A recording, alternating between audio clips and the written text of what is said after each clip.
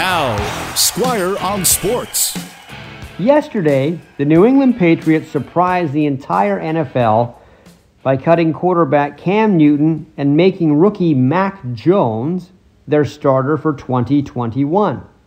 And right after the shock wore off, many wondered if Cam Newton was cut because he had not been jabbed. You see, Cam Newton is unvaccinated, and recently he had to sit out 5 days of training camp because he broke COVID testing protocols. So did that anger Patriots head coach Bill Belichick? It's hard to say. Everyone knows that if Cam Newton had been great in training camp and great in the preseason, it might not have mattered if he was vaccinated or not. But because Mac Jones was good enough, they felt safe putting Cam Newton in the free agency.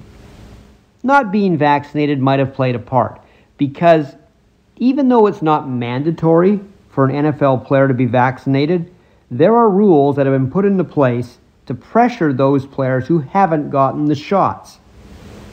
If an outbreak of unvaccinated players happens on a team, and that team cannot play a scheduled game, it may have to forfeit the contest altogether, and the players give up their paychecks.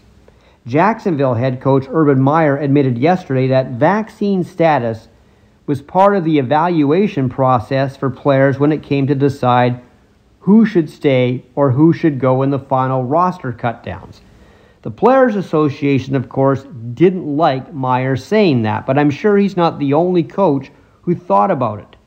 They don't want to be in danger of forfeiting a game by having too many unvaccinated players on their team.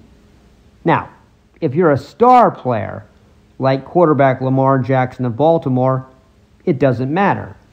Not only is he unvaccinated, he's contracted COVID twice since last November. He's still on the team because he's the best player the Ravens have. As for Cam Newton, you might think he needs a shot to get another shot in the NFL, but I think there will be a few teams who might sign him as a backup. Squire on Sports on 980 CKNW.